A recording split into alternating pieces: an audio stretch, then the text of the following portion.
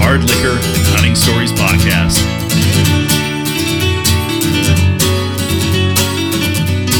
Proudly brought to you by Bolt Action Coffee, Safari Club International Calgary Chapter, and Best of Seven Barbers. Production assistance provided by Fighting Spirit Productions. Now, kick back with a cold one, relax, and enjoy our show. Welcome, everyone. You're listening to the hunting. Oh, for fuck's sakes, I don't even remember the name of the show. I'm so fucking lit already. Hard Liquor Podcast. Mark. The Hard Liquor and Hunting Stories Podcast, right? Or Hard Liquor and Hunting Stories Podcast. Oh man, this is actually a really solid intro right now. I'm glad we had all these fucking rum. Holy fuck! Why am I so lost right now? All right, let's try that again. Before we got here? Oh, maybe. Okay, fuck it. Everybody get the phlegm out. Let's try that again. Okay, and 5, 4, 3. Welcome. You're listening to the Hard Liquor and Hunting Stories Podcast. I'm Mark. And I'm Blair. And today we are joined by our special, famous, wonderful, ultra handsome guest, Mike Harkwell. Mike, welcome to the show. Thanks. Can you get a little closer to the mic, dude, so we can all hear you? How's that? Oh, wow, that is terrific. Wow, you got some good pipes, man. That sounds awesome. Thanks. So, Mike, as is the spirit of the show, unfortunately, we are not joined by our lovely bartendress, Cassandra. The world has COVID right now, and under precautionary, she's feeling under the weather. So, unfortunately, she's not joining us today. But, Blair, what are we drinking today, buddy? Well, we're lucky that Mike has simple tastes, just bamboo rum and Coke. Yeah, it's awesome. I quite like the bottle. Like, check out our check out our Instagram. It looks like something a pirate would drink out of. Yeah, it totally looks like a pirate. It looks like every fucking bottle of booze that all the pirates in Pirates of the Caribbean are just carrying around constantly. Yeah, or Peter Pan. Peter Pan? Really? Does Peter Pan drink booze? Well, so. Or is it Captain Hook and his crew? Well, Captain Hook. And the earlier version, right? Yeah, maybe. I don't know. I've read the book. I think in the book they drink a lot of rum. I don't know if it's a children's Disney. Okay, well, let's get back to Mike. So, Mike, fellow veteran, served in Afghanistan, continues to serve in uniform. Why? I don't know. Mike, you've been hunting a long time. We've known each other for a long time. Yeah. Tell us about yourself, man. Well, I started hunting. Well, my dad started me hunting probably when I was 7, 8. We'd go with them. I grew up in southern Alberta, south of Calgary by about an hour. So the Porcupine Hills is home to me. It's your jam. Yeah, you bet. After that, I moved up to Edmonton, did some hunting up there. I'm status, so I can do a lot of hunting with almost no restrictions other than getting a little too silly. So status. What can you tell us about status? So status is you're able to prove that you have Aboriginal lineage. So I believe they changed the percentage required, but at the time it was 1/32 required to be labeled as, quote, Aboriginal. So what this was they recognized your original traditions to hunt on the land. And so you don't have to buy tags. You didn't have to follow all the regulations. So you would be able to go out and hunt on your own accord. And of course, there were still regulations. Obviously, it had to be, you were harvesting meat for your immediate family. Right. Nothing was going to waste. You were still being you had to be respectful to the landowners, obviously. On Crown land, it was a lot more open. You couldn't sell the meat. So no market hunting, essentially. No market hunting, no. So we actually didn't find out that I was status until I was in grade 8. So what is that, like 14? And that's because my grandfather, who was in the forces too, he suppressed it so he could participate or work in the forces and achieve higher rank. Yeah, because there were some times where, like, if you joined the military or you left your reserve, you actually had to give up status. You had to give up First Nation status. And it's probably worth pointing out that not all Indigenous peoples in Canada enjoy status. To be considered First Nations, it's actually a legal status that confers on it certain rights. Among them, the unfettered right to hunt. Would you say that's an accurate description, or is that perhaps a little misguided understanding of it? It's a little misguided. It's not it's not quite as open or unregulated. There's still endangered species you have to watch out for. Absolutely. You can't hunt them. Yeah. And there's still areas where you should be where you might have to tag into the to the Fish and Wildlife and let them know where you're going to be, and especially if you want to go for like mountain goats and whatnot. Yeah. So are there exemptions made for example? So say there's an animal of, I guess, spiritual significance. Are there certain exemptions for that? Oh gosh, to be honest with you, I don't know. I know that a lot of cultures don't really appreciate you hunting like albino albino animals because they're the spirit animals, right? Yeah, there was a controversy a couple of years ago in New Brunswick where an individual shot and harvested a white moose, and to some of the tribes or to some of the Aboriginal people out there, the white moose was a spirit animal, or sorry, a messenger animal from the gods. So is there any animal, like I don't know your I guess your First Nations background. So do you have like as far as, because I know like here we have Treaty 7 here in southern Alberta. What treaty, I guess, or because like there's the Blackfoot Confederacy, and I'm sure I'm omitting a ton just from the sin of, well, I don't want to say omission, but just not knowing. What's your background, Mike? What kind of area is your family from, etc.? So my family is pretty much all from out east. My mother and my father. We draw our Aboriginal lineage from my father, and so ours is Mi'kmaq. So pretty much in New Brunswick area there. To be honest with you, I've never been really close to the reserve. The only time I actually been close to our reserve was when I was working in CFB Gagetown, and that's about it. So other than that, I can't tell you too much about it, other than to be honest with you. Well, you know what? Hey, that's totally fine, man. Like if somebody asked me to describe my heritage, I'd be lost at a lot of different junctions. No, yeah, there was a point in time where I wanted to trace that back and what have you, but as you know, I was committed to the forces, right? And pretty much at a young age, there just took off with that, and that took a lot of my time. Yeah, being in the military, it's kind of an all-encompassing. It's one of these total institutions, right? It's almost like volunteer jail. That's the way I would describe it. It is like volunteer jail. I don't know why I went back, but I did. Yeah, you all have to wear matching jumpsuits. You all have to live together in a gross room. I think my most favorite description of one of the things is like drill in the forces, and it came from Blair, where it's like, oh, you guys, it's just kind of like a giant dance-off happening. Every time we do drill, it's like it's a dance-off. Was it Blair one time? I remember we were hanging out. I think you were there too, Mike. And there was a couple other people there. And Blair's like, man, military sounds so awesome, except every once in a while you got to organize a lame dance every couple of months. And, oh, man, I laughed so hard at that. Because I think St. George's Day was coming up. So, of course, the regimental dance was on. But anyway, enough about that. Yeah. So let's dive back into being out in the field. So Mike, how did you get into hunting, man? So my dad was always into hunting. So he brought me and my brother into it at a pretty young age. I mean, I remember like being really young in grade 2 and 3, and we would actually get pulled out of school for the day to go out hunting with Dad. And so it was just a day hunt with people that not with people we knew, but on land that was owned by people that we knew. So we didn't go too far, but we'd still get pulled out of school for the day, and we'd go out just southwest of High River, and it was typically, go maybe stalk a little bit in a field, but pretty easy hunts, for us young guys to be part of. It wasn't too aggressive. Or too challenging, and that's how we learned, So it was being exposed to it at a pretty young age, seeing the animal go down, and then we were in there with the field dressing, right away. And so it started. I remember watching the first field dressing, and then slowly getting to be a part of it. And so it got to a point, and all the way, I should elaborate, all the way from field dressing to skinning, and then into butchering. So my dad, back before we were born, he used to run a meat shop or a meat cutting shop, and so he knew how to process it, and he passed it on to us. So it got on to a point when I was 15, 16 that we would take some of my dad's friends out hunting. He used to be a volunteer firefighter in Cayley, and we'd take some of those guys out, and I'd show them the ropes, how to stalk after they took the shot, how to dress it properly, what they wanted to look for, what they wanted to avoid cutting when they dress it. Oh yeah.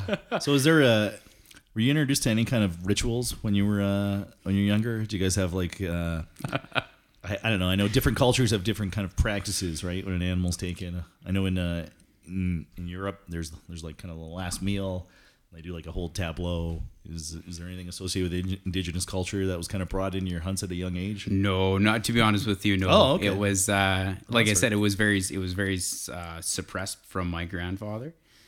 So we didn't really start exploring that until later on, and we already had our process. Now that's not to say there wasn't any reverence involved in it. There was a lot of respect to the animals when you're tracking them, when you took the shot, everything into the butchering.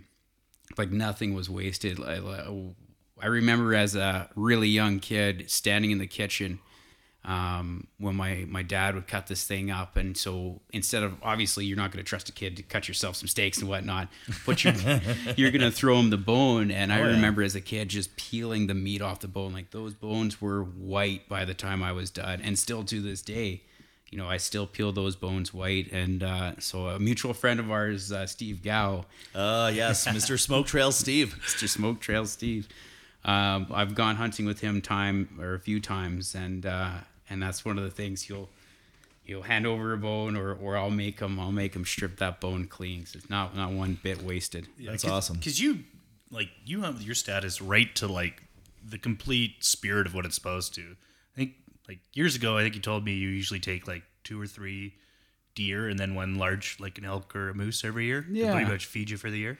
Yeah, that's pretty much it. So, you know, like two or three deer or a moose, I should, yeah. Oh, is, okay. is more accurate. You know, sometimes it might be like, it might be a moose and a deer if you kind of miss your opportunity here and there, or maybe you luck out.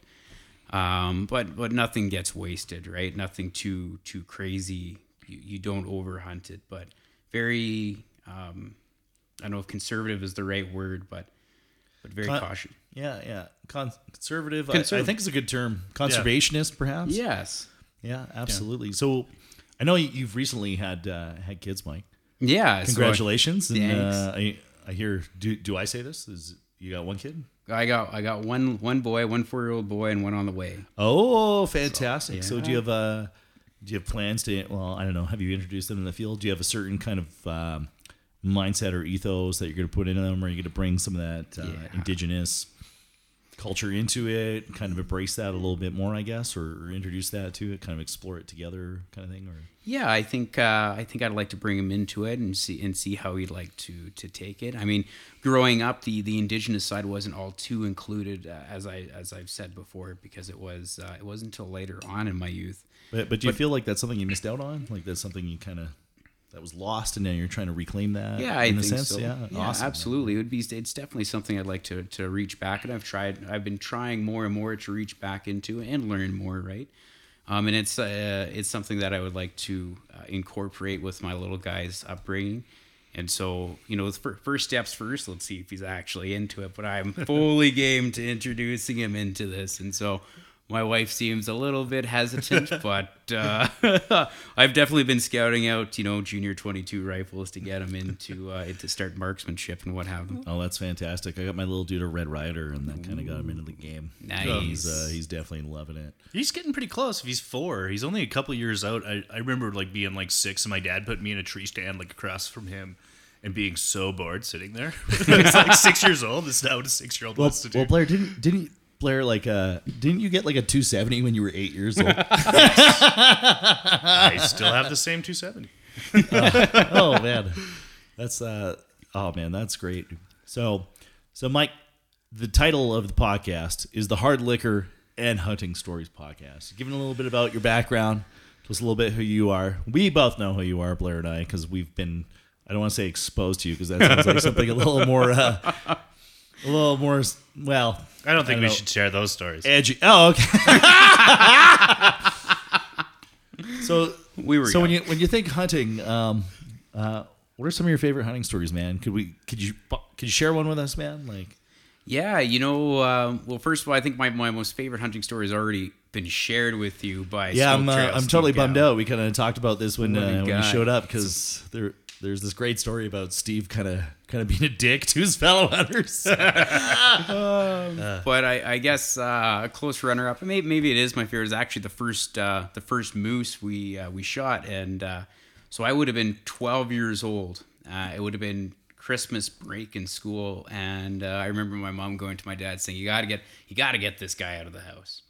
And so he took me out for a hunting trip, and really it's more of a shooting trip, right? We're just going out for a day trip into the Porcupine Hills, and Dad had a lot of friends out there. And so we, I remember we stopped at the bakery. At the time it was the IGA in Nanton, and we picked up a coil of garlic sausage and cheese bread.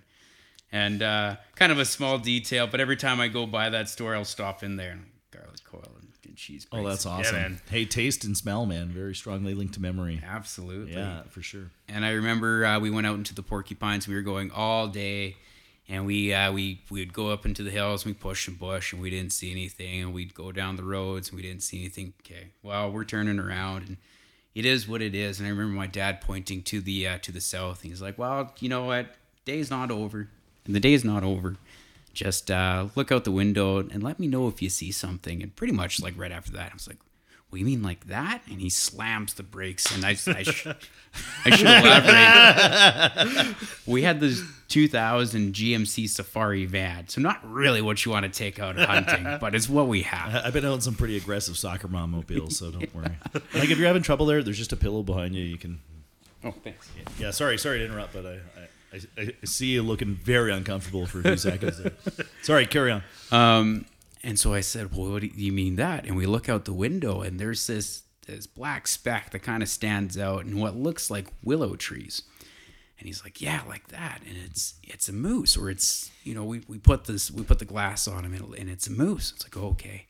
So we get out, we got permission to be on this land, and we go across the field, and we go maybe 100 meters, and this moose kind of stands up.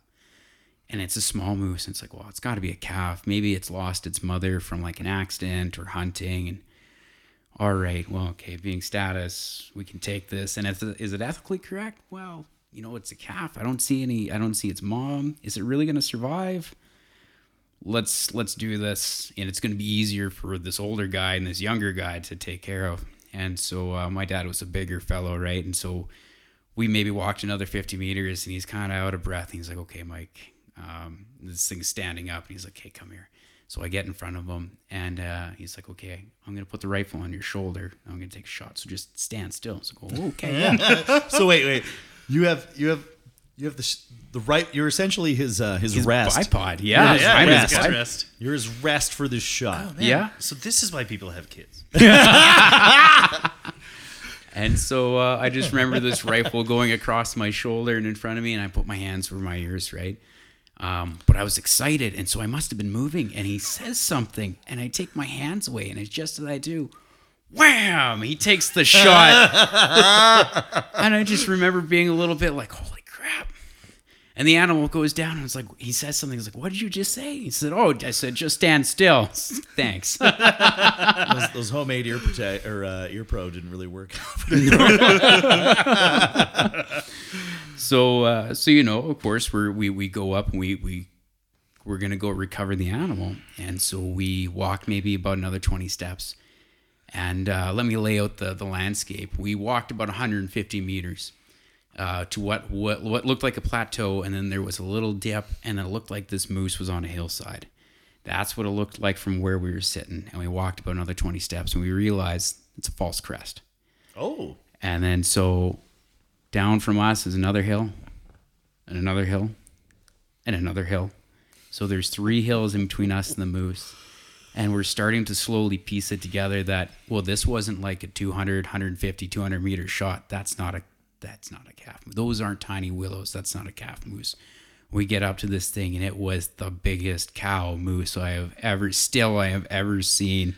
Even the one referenced by Steve in that last one, it was bigger than this. Even as it's not just because you were a little guy and everything is huge when you're tiny. No way. I remember. So we get up to this thing, and these willows are just tall, right? Thinned out, but tall. Is it kind of swampy there? Because moose Moose really like Moose really swampy like shit. it. At the bottom of the hill, there was this on the top of the hill, obviously. Or sorry, on the side of the hill, not so much, but at the bottom there was. The only reason I know that is because every time I'm with Blair out in the field and we're in the shittiest, swampiest, grossest place. Oh, there's moose there. Yeah, I have real good ability to find moose somehow. I Yeah, remember you're like a Blair fucking saying moose moose is like magnet. his spirit animal. It is They're a always there. spirit animal. We had like this weird talk about this, and well, anyway, that's left for a better day. Sorry, Mike. Anyway, carry on. No. So I remember getting up to this thing, and I was like, you got to remember, I was 12 years old. and this Good is like, shot by your dad. got her right in the neck, and it ricocheted down and took out the heart. Oh wow! So, like, lucky. I remember trying something very similar to that years. It was maybe 5-6 years ago, and went for the neck. It still took off. But we'll stay on the same story. All good. There's plenty of time. And so I remember being 12 years old, and this thing is just huge, right? And my dad's sitting there, and he's like, "Well, I don't know how we're getting this thing back because it's like." Yeah, I can't remember how far it was. It was like 800 or so meters as the crow flies. And he must. Wow, hey, that's a hell of a shot. yeah, well, so I figured it out later on, like when I grew up a little bit more. I was like, wait a minute. Okay, so in reality, you shot way too high and you lucked right out. What was he shooting? Like a 300 Win Mag? or something? 7 mil Parker. Oh, Yeah. fantastic. So we start to gut this. Well, all right, I guess we start processing this thing, and everything. The liver looked good, everything checked out. And it's like, well, okay, well, we're gonna try. We're gonna move this. Don't worry. And I remember sitting there. It must have been for hours. It was started. We shot this thing probably at 2, and then it started getting dark, and we hadn't moved this thing more than a foot. It wasn't until that the farmer was like, well, I haven't seen those. They haven't checked in to leave. They haven't come say, because normally we go say hi when we leave. Thanks for the opportunity. Have a great day. See you next time, right? Yeah, the classics, like The classics, right? yeah, courteous. being a human being and being That's courteous. right. Yeah, it goes a Wow. long way for sure. Yeah. Have a conversation with the guy goes a long way. So luckily enough, he was like, well, where are they? So, he's out in his tractor, and luckily he's got the forks on it, and he sees the van, and then we see him in the distance, and he must have seen us, and he slowly makes his way to us. He's like, well, seems like a long way. It's like, yeah, certainly does. Well, I'll help you out, get it to your van. So we didn't think more than that. We had this, we had this moose. We opened up the back of the van. We laid down the back seats in it, and we had him put the moose inside the van. Oh, that's Really, so with his slick. tracker? Yeah. Oh, that's awesome. Oh man, dude, So- that is so awesome. I mean, it took a little bit. It wasn't a clean insert, but it was like back into. But if you guys had to pack it out, like just because your status, you don't have to keep the whole moose intact, right? You could debone it in the field. Yeah, so we've done that. Not in this case; it was in the future. We've done it in the past where we've taken apart, cleaned up the meat and whatnot, and packed it out leg by top half, bottom half. You don't have to keep the gender intact, so it's a lot easier that way. Yeah, it works out. In this case, we didn't do that because I don't think it would have helped us at all. But you guys were hunting on prairie then, right? Like, in the porcupine, so well, just kind of rolling hills, It's though, right? foothills. Mostly? It's foothills. It's he's straight up, straight down is what you're. it's a lot of rolling hills, though, right? From my memory, it's kind of the doldrums of the old glacial yeah, mood, yeah, right? you got it. Yeah. So yeah, I remember bringing that in. So my dad was a volunteer firefighter, and I don't know if we can actually say his name anyway. So we ended up hanging it inside the fire hall. Oh, that's awesome. You know what? That is so small town fire That hall. is small town. And Yeah. Well, you know what? Those firefighters, they sit around doing fuck all. Like, it was- and we had a couple of them. We had actually called a couple of them. By the time we got it to our van and whatnot, a couple of them were out there to give us a hand. So when we got it to the fire hall, they were there to help us get it up and hang it up. And then one of the, I don't know why my dad didn't do it, but he didn't let it. In my opinion, now looking back at it, he didn't let it hang near enough, because it wasn't until like the next 2 days where there were 8 guys cutting up the massive moose and separating it up and whatnot. And it was pretty cool to see like the community kind of pull together for that. so are you a fan of the long hang, or do you like to? I'm not talking about in the trousers, but do you prefer to let your animals hang for a while, or like Blair and I don't know. Over the last few years, we've really been fans of just butchering ASAP. What's your preference, Mike? Smaller animals, I don't mind hanging for shorter times, like even overnight, just to get it out of rigor mortis and wait maybe a day. Larger animals, I like to wait about a week So like a moose or if you buy a cow off a farmer, I like to hang it for a week and I try to control the temperature at about 4 degrees. So hide off clearly though. Hide off clearly, yeah. And so I find that it gives it a bit different. It gives it a much better flavor, in my opinion. And some of your more traditionally tougher cuts, they get a little bit more tender just from the decomposition of the meat and what have you. Yeah, because like I've butchered. I don't know. I think you and I cut up a deer once. There, and man, your skills are pretty top notch. And I remember talking to you, and I was like, You're man, fast. you got some solid skills. And you go, oh yeah, my dad took like a meat cutting course or something. I don't know. And he kind of facilitated the transfer of that knowledge to yourself. And they were quite impressive to watch. I actually learned quite a bit from working with Mike there on that one. It was probably 10 years ago. Shit. Thanks. Oh, man. Oh, my yeah, God. I feel super old. Oh my god, yeah. So your dad ran like meat cutting shop or butcher shop, right? Years ago, yeah. Yeah, years ago. Before So I was born. Did you guys eat game? Oh, before you were born? Yes, Oh, I yeah. thought you grew up and he was on that. I was going to ask, did you guys eat game or did you get butcher meat? Oh no, we ate game I don't want to say exclusively growing up, but we ate lots of game growing up. I remember I see you have my 100-pound dog trying to climb into your lap. It's hard to tell a story with Scout here. no, it's okay. It's all good. I remember, like I said before, we didn't exercise our treaty privileges before. Yeah. So that's when my dad, and at the time my older brother, they would have draws and whatnot, and so we would process as much of that as we could, and we lived off it as much as we could. And at the time, being where we lived, when we started exercising some of those treated privileges, it made it a lot easier. So that's when we started pretty much exclusively living off of wild game. We would still supplement some things, pork or beef just for, burgers. Fucking chicken wangs. Chicken wings. But yeah, it was a big part of growing up. I remember going back to like army things, but I remember when I joined the army and I'd go to camp to train like Wainwright. And I remember the first little bit, my gut was just so upset because it wasn't what I was used to. It's like, this isn't game. What do you mean all the chow was saltpeter to really torpedo your libido? I know that's probably just a myth because they feed us quite well. I don't know. They fed us quite well in Canadian Forces for real. Like, yeah, I found the food good at times. But I remember when I started dating my wife, it was still a very prominent thing to have a lot of game, and that's really all that when she'd stay over or I'd make her dinner, that's all that I'd make her is a stew or a roast, or I'd make some nice steaks or like tenderloin. I remember my dad always taking tenderloin, and he'd it's already very rich tender cut, but we'd pound it down with a meat tenderizer and bread it, and I made that for we made that for a couple of times. Or I made that for a couple of times, I should say. Oh man, you must have really. That's where you must known you must have really liked her when you started dating her. If you're gonna like feed her tenderloin, Yeah. I just cut mine out immediately and fry it up and eat it just myself. Save it I've for a seen- good occasion. I've seen Blair just like deep throat a tenderloin. I remember my dad. He used to keep the heart, and the liver, and he'd cook that up. And I remember trying hard a couple of times. I wasn't really a big fan of it. But I'd still try to make it work. And then when I met Blair, I remember him being like, "Oh yeah, no, give me the heart, the tongue, the liver, whatever." Okay, it is." I've seen. part, best Okay, part. so one time, I'm at Blair's house, and Blair is trying to figure out how to cook a diaphragm so he can eat it. It was a diaphragm. You're like, I'm not sure what kind of meat this is.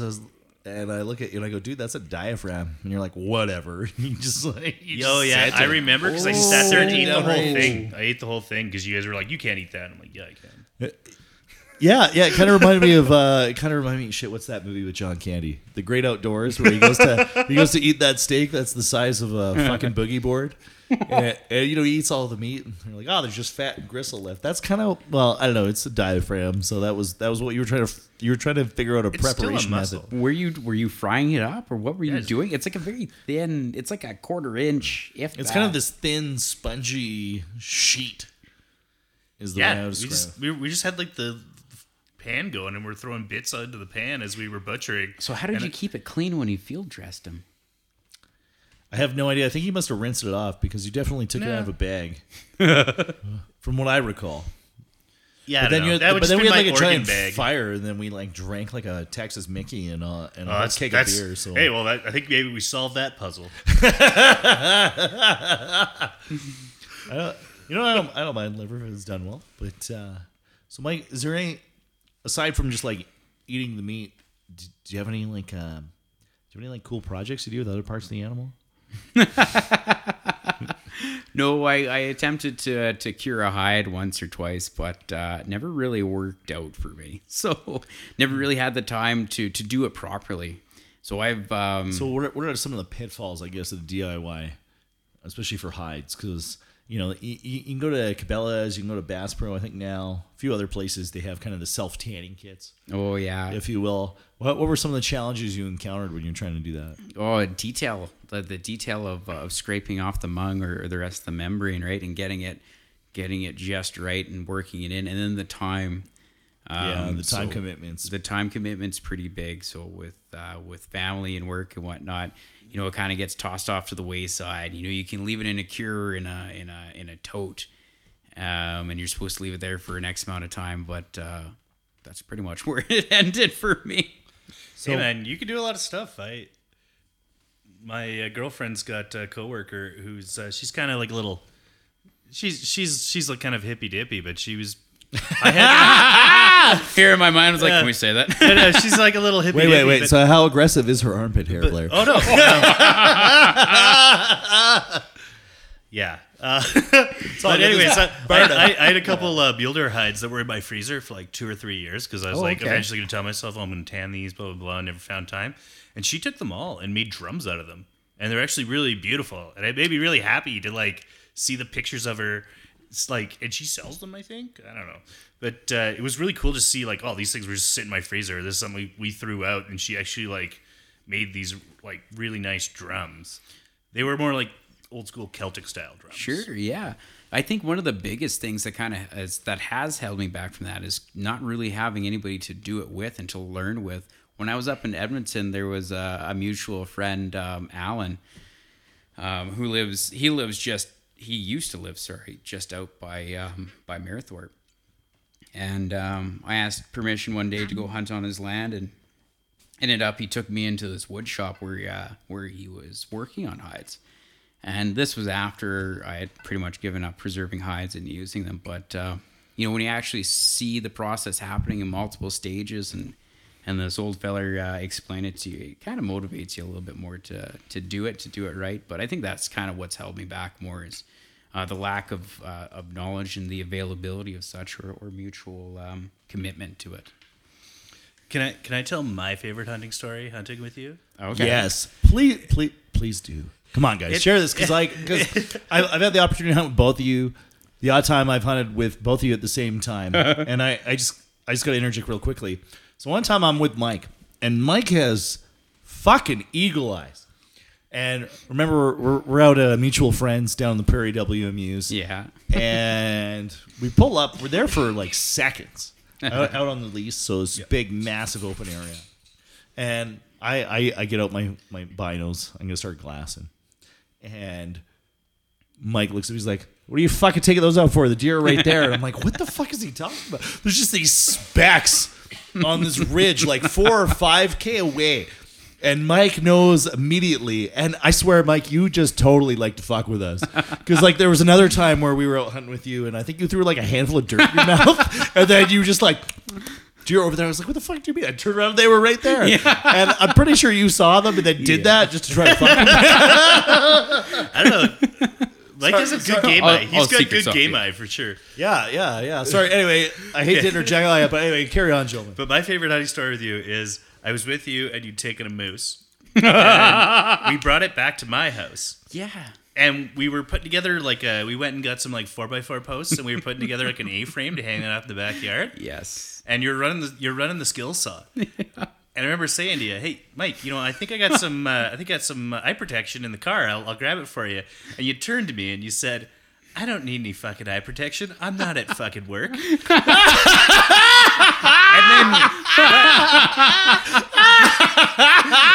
then that's what I'm going beat right now. Yeah. And then I fucking love that. That's so good. No, it gets better because not like 2-3 minutes later, You must have hit a knot or something, and you just had like a big sliver just shoot right in your eye.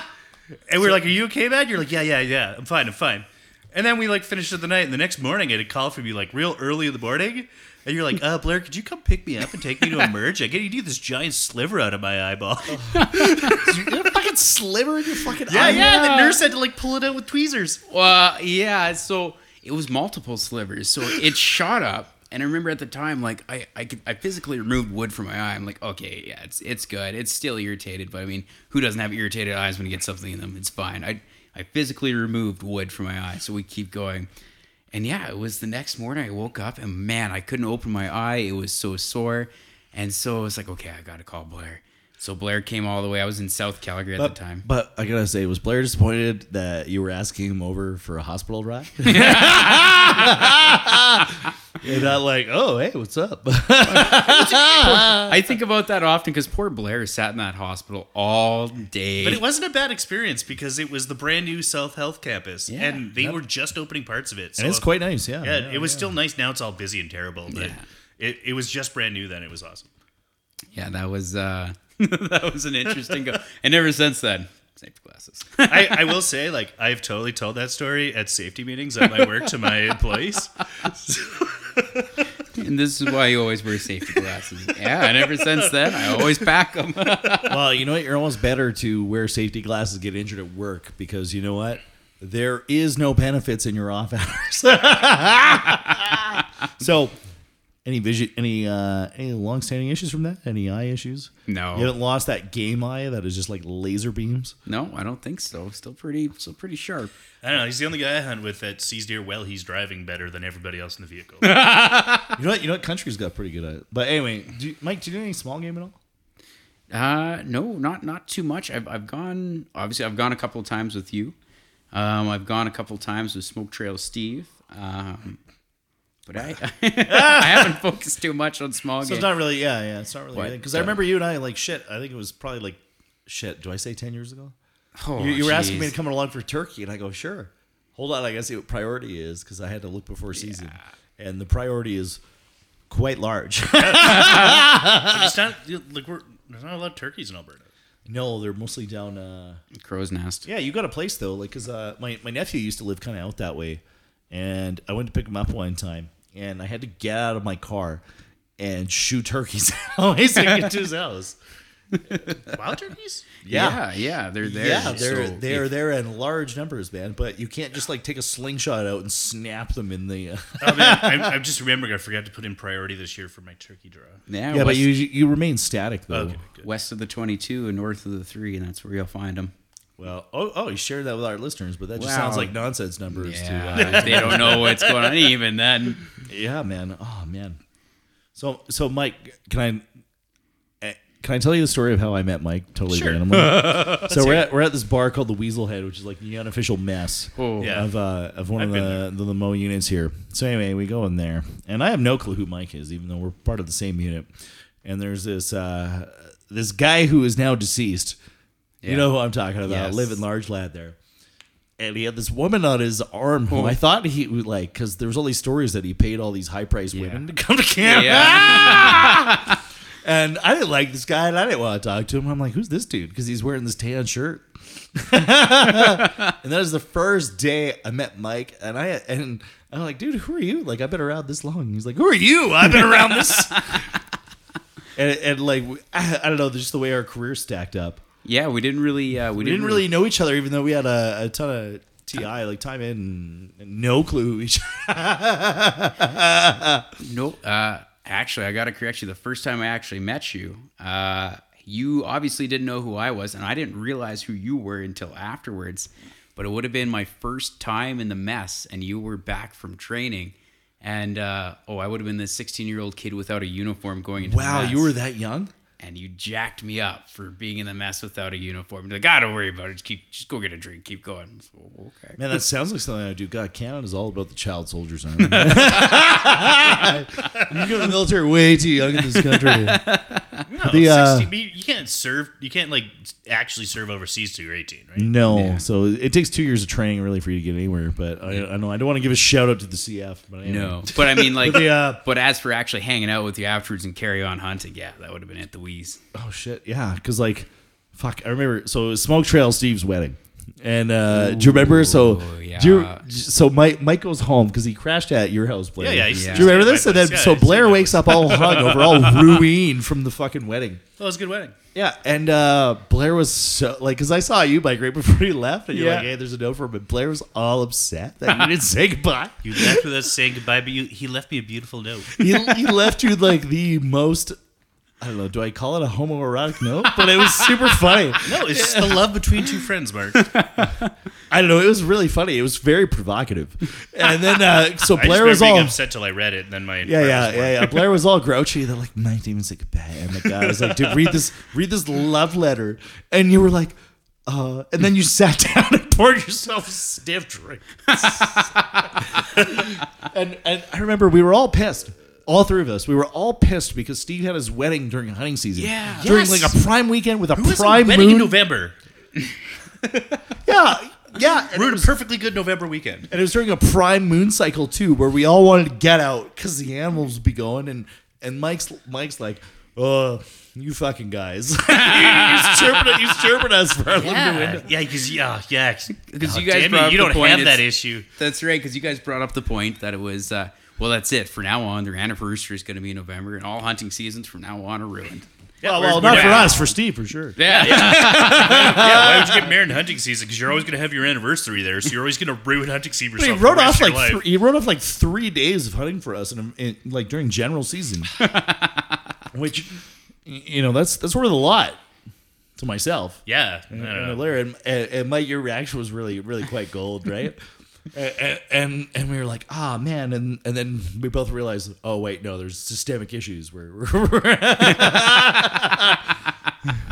perhaps we are not upset by that." Anyway, but it was pretty funny to put that in perspective, for sure. 100%. Yeah. So we typically ask a lot of people to come on, Mike. What's your dream hunt, dude? Like, have you hunted internationally at all? No. Do you have any desire to? Yeah, I think that would be a pretty fun time. It's, I know you guys have done it, or at least you have, Mark. And- Yeah. Blair recently did Yeah, it. I've been doing maybe So Blair is a giant fucking cheapskate, and I gotta tell you the story of how Blair went overseas. So we were at this Safari Club International, the Calgary chapter. Shout out SCI Calgary, international chapter of the year 2 times in a row. Anyway, one of the hunts was going for a really good price, and Blair, like, God, I've never seen Blair so excited and scream louder in his life. Which is a loud guy. And It's Blair is saying a also a lot. fellow It's loud guy. saying a lot. Just stands up, bam, sold it. I've never seen him so excited in his life. So that's how Blair ended up going to Namibia. And fuck, I feel like an idiot because I totally forgot where I'm going with the story because this rum is really, really fantastic. But Blair went probably, I don't know, about a week after I went with a different outfitter. And you know what? It had kind of been hunting internationally, kind of. You see it on TV and everything. Yeah. It's not. It's a It's real nothing like he's misrepresentation. Oh, okay. But I know an outfitter in South Africa, Mike, that you can bring your wife with, and we can all go. And you know what? Maybe when the world gets back on its feet, Yeah. I think this outfitter has a deal where they do like it's a 3 couple or 4 couple deal. Oh, and yeah. includes like winery tours and a trip to like a plane trip to Cape Town. Anyway, Mike, we'll get you hunting overseas because it's Yeah. you know what, as different as it is, it's very much like hunting at home. I don't know. There was some days where me and my dad were like, we were like kind of running out of cash to shoot animals. So you guys shot everything and anything. yeah, because my dad's like a dead-eye shot, and he didn't even think he wanted to shoot anything till he got there. But we had a couple times where we sat in some like bow blinds. Yeah. that the guide had. We watched like giraffes come in and stuff like that. And I remember telling the guide like, "Hey, like this is awesome. Like you should like market to more like people could bring their wives." And I know lots of ladies love to bring a camera, just like sit here and watch these like animals come in real close. I think I brought my wife on every international hunt I've ever Yeah, done. no, but my PH laughed. He laughed because I think he thought I was making like a oh yeah, keep your wife happy joke. But I was like, no, I'm 100% serious. I know lots of ladies that would like to come in and just like hunt with a camera and sit in these blinds and see the animals come in. Yeah, I think that's interesting, actually, and I mean, it makes it a lot more plausible. Well, let's stop being salesmen here for a sec. But Mike, what's the international hunting of your dreams? Do you have one, or like not even international, Or in Canada, is there Local, anywhere you want to go hunt like, in Canada, what's- or something you've never hunted? You'd like to hunt? what's the hunt for you that is just the iconic one that? Ooh, the iconic hunt. You know what? I've never been mountain goat hunting. And I don't know too many people who have successfully or know the ropes, but I think I would definitely like to take, like 1-2 weeks off and just go for that experience. So, I mean, all of the hunting that I've really done has been, in the prairies, in the foothills, or kind of in the northern boreals of Alberta. I tell everyone though, prairie hunting to me is my favorite. It is my favorite. I don't mind foothills so much, but back to sheep or goat.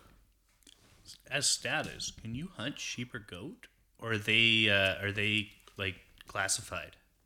That's a good question, actually. I don't know that answer. Honest with you, I would have to reach out to the Fish and Wildlife officers, which is actually a pretty interesting note. A couple of years back, when the government switched over from not to get too political, when the government switched over to the NDP. goddamn government. Yeah, anyway, it's all good, man. So the government switched over. The government switched over. There was this memo that was released basically saying, hey, if you're Aboriginal and you have status, but your status, like your treaty lands aren't in Alberta, then you're no-go for hunting. Oh, they were only going to allow like Alberta tribes to hunt in Alberta. Or if your treaty overlapped into Alberta. And so obviously I mentioned before my family's from out east. Yeah, we were Max born from here, but Brunswick, yeah.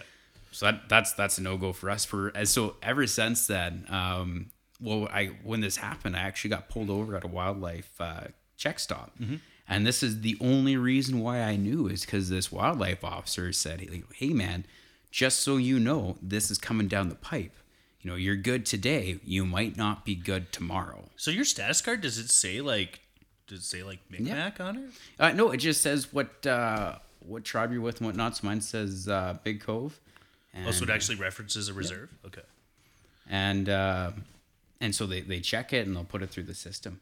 And so that was 2014. So we're looking at 6 years ago now. But ever since then, knowing that that's in the making, having some fish and wildlife friends, that's still a topic that's brought up. So I still reach out to the Fish and Wildlife just to make sure, because when it happened, or when it was about to happen, it was one of those things that it was posted on every Fish and Wildlife office door, but it wasn't really made that it was available. Yeah. Have you ever had any runs with Fish and Wildlife? Yeah, I've had a couple. So what is that like? Usually what happens is somebody sees you hunting, out of season is typically what it is. You're hunting out of season. Yeah, because you've taken animals in the spring. Yeah. If it's cold enough, because I hang mine outside still, or not in a shed or something like that. So it's still wise to shoot it when it's cold out, so you don't waste the meat. So early spring. Early spring. So you're out of season, or maybe it's something where you're shooting a mule deer where mule deer isn't really open in that area. And so somebody calls you in and they take your license plate and away you go. So there's been a couple of times where the fish cops have tracked my license plate down to my address, and they knock on your door and they just say, "Oh, Mr. Harkwell, I heard that you harvested a deer." Yes. Oh, well, do you mind if we take a look at it? So, oh, sure. Yeah. Okay. So wait, they look at the deer before they even ask you what you're... So both times this has happened, yes. They want to look at the deer before they ask. I'll get to another story where they asked before, and that's actually when I was up in Edmonton. So this is when I was still living south of Calgary, and so I took them into actually my dad's shed where I had them hanging up. And he's like, "Oh, well, I noticed there's no tags." Well, yeah, there's no tags. Why don't you have tags, and why are you out of season? Oh, because I'm status. And so looking at me, we don't look too Aboriginal, right? I mean, I can see it knowing, looks but... can be deceptive, though. Like, Yeah. what does that mean, though, right? You don't look something, right? And Yeah. that's, right? It's Yeah. kind of this old school philosophy. Yes, but you can see the gears turning in the CO's head, That's right? right. So we try to be as progressive here as we can because we're all pretty mellow. Yeah, so I produce my card and I produce the driver's license so he can compare it, and it's usually they give the explanation. Oh, somebody saw you on somebody's land, take an animal, and it's out of season. It's all good after that. But So people don't know though. They see it at No. a distance. Like, that's it. And so good on them for reporting, right? Because I mean, you No, never know. 100%. That's- Report a poacher, and the fact Yeah, that people see a poacher, report a poacher, 100%. Yeah, and you know what? The general public, the rural population, your job is just to observe. Enforcement is down to. So good on them for saying it, right? And I know it's a hassle probably for you, but well, yeah, the first time that it happened, I kind of childish of me, but I did take a little offense to it. You're probably young, though. I was young. Yeah. And then, afterwards you start to realize it's like, hey, these guys are just doing their job and they're doing it good. They're doing it well, right? And so that was another reason why I started reaching out to the fish cops whenever I'd go out. Be like, hey, I'm going to be in this area. This is what I plan to be doing.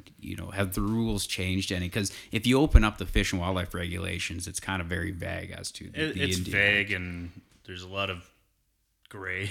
Yeah, there's a lot of gray. So that way I've avoided a lot of issues, and I think I've maintained a pretty good relationship with a lot of guys. When I was in Edmonton, is the only time where I've actually had them ask. The first thing he asks is, "Are you status?" Well, yes. So you're that little bit up north. That's why. Yeah. Yeah. So that way it's been pretty good. I've had people ask me if I could cover for them. Which the answer is always no. Yep. yeah, because I know if you follow news, like there's been some incidents, I guess, over the last few years, kind of related to that, where guys just kind of I don't know, facilitate. Yeah. And you know what? Good on for you, Mike. Like I know I'm kind of moving around because I'm trying to adjust myself while I'm sitting here, But is it a common feature? Do you often have people trying to ask you to kind of informally guide for them? Yeah, to be honest with you, it's a handful of people, really two, and when the answer, he wants to come out and hunt with you, and he has his tags and whatnot, but it's always like, and if I mess up, you're here. Well, no. No, I'm not. If you mess up, you're on your own. Because, if I get caught with something like that. Yeah, you're not going to put your ass in a sling. No, and it's a perspective thing. It's a respect thing. And then, I've had one other individual reach out to me after the fact. Oh, shit. And it's like, no, it's kind of a hot area for fish and wildlife. Well, no names, no pack drill. That's right. Yeah. No lifetime ban. No. But, to be honest with you, as of recent, I haven't had too many issues with that. I've addressed both of the people and where I stand on that. And Yeah. So sheep hunting, mountain hunting. yeah. Is there anything else, man, that kind of blows your hair back? Oh Do you ever man, go up I hear north? you guys Like up north? Yeah. Do you know, like I've bison or caribou or something? I've had a lot of friends come from up north, like the NWT and the Yukon and whatnot, and I think that would be amazing. I did a lot of work up in High Level. Oh, nice. Just with environmental, and My bro spent a bunch of time there, yeah. oh, it looks great. For the hunting, it's just untamed land, right? So I think that would be another one that I'd love to do. And it's one of those things, like, you're standing up there when you're on a job and you're like, yeah, I'm gonna come back here. I'm gonna do this. And one of these days, I'm eventually gonna get a couple guys up there and go up north to the Yukon or the NWT. My neighbor right now, he's from the Yukon. Did you fish at all, though, Mike? Yeah, I still fish. Yeah. Okay. And there's a guy I know. He runs what's called Hero Lodge. He's Van Du. Oh yeah. Don't hold it against him. I never do. So I had a good opportunity to go out there fishing with him. But we'll Where's- talk okay. offline. Yeah, Yep. like I did a trip with him. It was a 45-minute float plane ride out of Yellowknife, dude. Wow. So he runs his operation just for vets. Wow. Okay. Yeah, he's solid. But anyway, he's recently branched out into hunting. So we'll. Oh, we'll that's talk, awesome. Yeah, we'll talk offline. off air. We'll talk offline. So there's yeah. But anyway, sorry, dude. That's awesome. I love the north though. Like I really want to go to the Yukon because I heard not only is it beautiful, but also it is this is the Hard Liquor and Hunting Stories podcast. The Yukon, especially Dawson City, apparently you can stumble from bar to bar to bar, and a Yukon shot is like drinking You can do the a jug of hard liquor. And you know what? I will kiss the toe. my dad And did the toe. That's the he one. did the that's- toe. Yeah, my dad, he's a big backcountry backpacker, and he did the Chilkoot Trail, and when you came into Dawson City up over through the American side, and he drank the toe. You can't do it right now because we're in COVID. You can't like put the toe in your mouth anymore. What? Doesn't the I alcohol know. They have sterilize but it? here's kind of the thing I learned about in the last few years. The toe because it's such a novelty item. People try to steal it, swallow Yeah. it, do whatever. Oh no, They it's have not a the original toe anymore. No. So they have a jar full of toes. Yeah. Which, like, in any other place on the planet, you'd be like a serial murderer, because that would be your trophy. And because they're just like, oh, that idiot swallowed the toe or drank the toe, bam. Yeah. But we'll talk offline, and we'll get one down up there, man. But for I sure. brought it up because if you're going up north hunting, I want to come. Oh, yeah, hands down. Well, one of yeah. the big challenges is the cost, though. So, like, for you as a non-resident of the north, Yep. to hunt up there, it's quite expensive, especially for big game.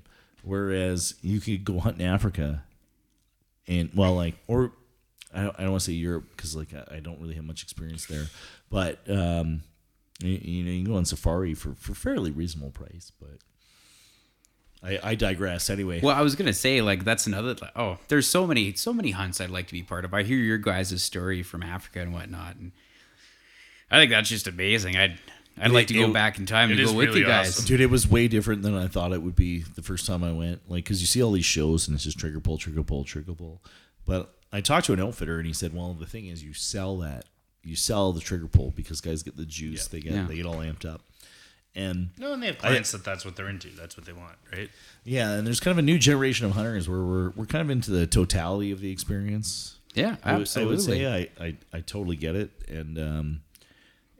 And it didn't really do justice. Like, you look at it, and I think the first time I went, everybody I talked to said, oh, you're not going to shoot past 100. And I think the shortest shot I had was 287. Wow. Well, they judge your skill level and whether you can get out of the vehicle and walk. And Well, yeah, use you know, your they're eyes. very accommodating for sure. They For sure. they immediately judge your skill level. Like our hunt changed after me and my father shot our first deer, and my dad was like seeing stuff before the guy. Wait, your first deer? Or not deer. Antelope. My dad kept calling them bucks out there, but no, everything there is not.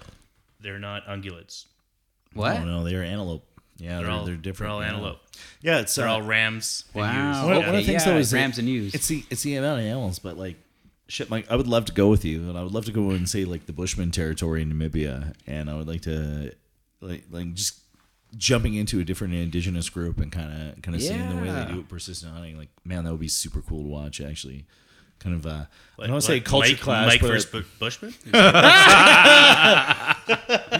they're pretty hardy individuals, though, man. That's yeah, Well, man. you were saying before that the prairies is your jam, and It is my one of the jam, things that I haven't got to do is actual antelope hunting in southeastern Alberta here.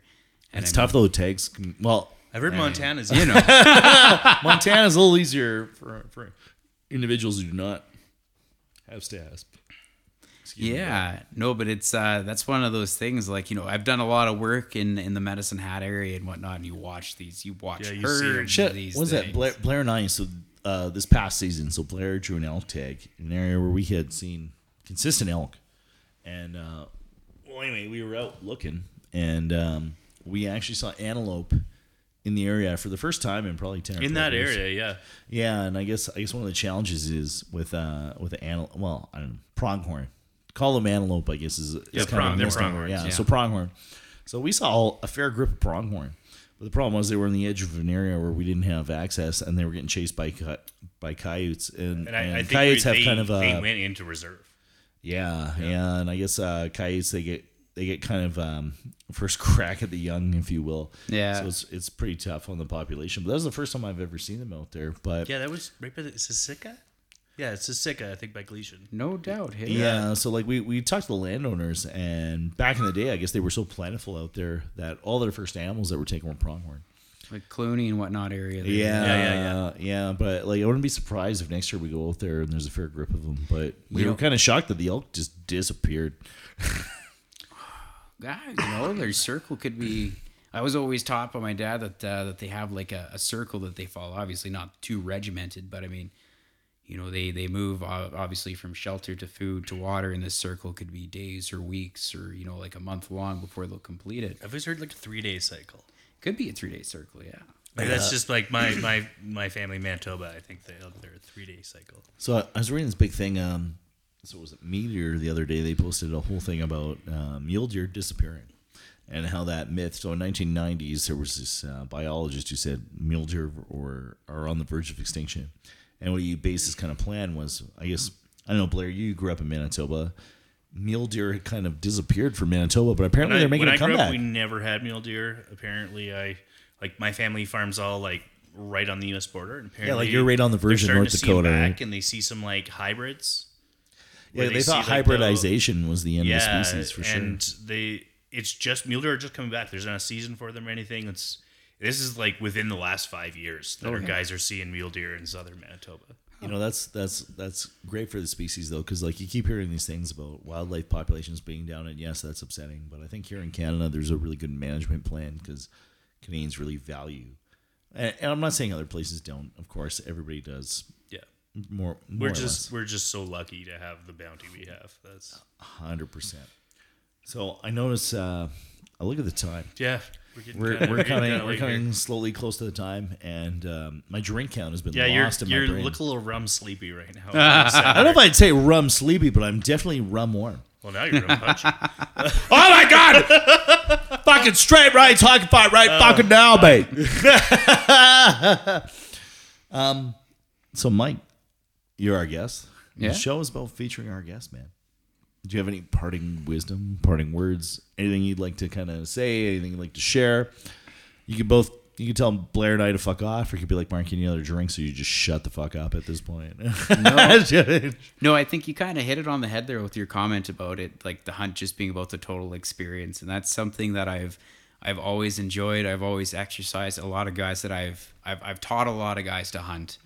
Obviously my style. There's so many different styles, but I've brought a lot of guys under. I've brought them into the hunting experience, into the conservation, and that's the biggest driving point I have is the total experience from, the recce to the flash to the bang to the cutting to the making your own sausage and whatnot. And I encourage guys to try that entire experience because it changes it, right? It changes the whole feeling of hunting. 100%. It's that like ownership. a whole cycle. Yeah, it means a lot more. I got in. You got me into that, and now it's one of the things I really, really enjoy. No doubt, hey. It's part of the community hunting. Like you take the animal, 100%. The butchering, the processing, all that. It's I'll never pay another butcher to do my deer ever again. There's a certain sense of ownership when you go through all the processes. Like you handle the ammo, you scout, you do the recce, you take the shot, and you field dress, you process, you serve it, and there's this pride and ownership in that. And then it ends when somebody at the table has been like, this is really good. And it just is so satisfying. Yeah, I'm not going to lie. You guys ate that sausage we had right before it started. And Mark made a pretty decent honey garlic sausage there. And it was good. I felt pretty warm. It was pretty good. I think I ate 2 of them myself there. Awesome. Well, we'll make sure we send you away with some of our sponsors' coffee there from Bolt Action. And but yeah, thanks for being on the show, Mike. Oh, thanks for the invite. Really appreciate it. Thanks for being on, Mike. I'm glad you're living down south again. We're gonna get out this season for sure. God, I'm so glad you live local, you asshole. God, had to leave us. But anyway, once again, you're listening to the Hard Liquor and Hunting Stories podcast. I'm Mark, joined by my co-host Blair McGregor. Oh my God, he's so robotic. Yep. And again, our guest, Mike Harquell, solid dude. Solid hunter. Thanks for sharing your experience with us, Mike. Best of friends. Best of luck. I hate to say coming season because it's the season it's for soon. him. It's perpetually. We're just at the edge. But you know what? It was a pleasure to serve with you, and it's also a pleasure to hit the field with you. And thanks for taking time out of your day to come with us, man, and share that with us. That's it's just been a great experience and really enjoyed by all. And stand by for our next episode. Thanks, guys. Fantastic.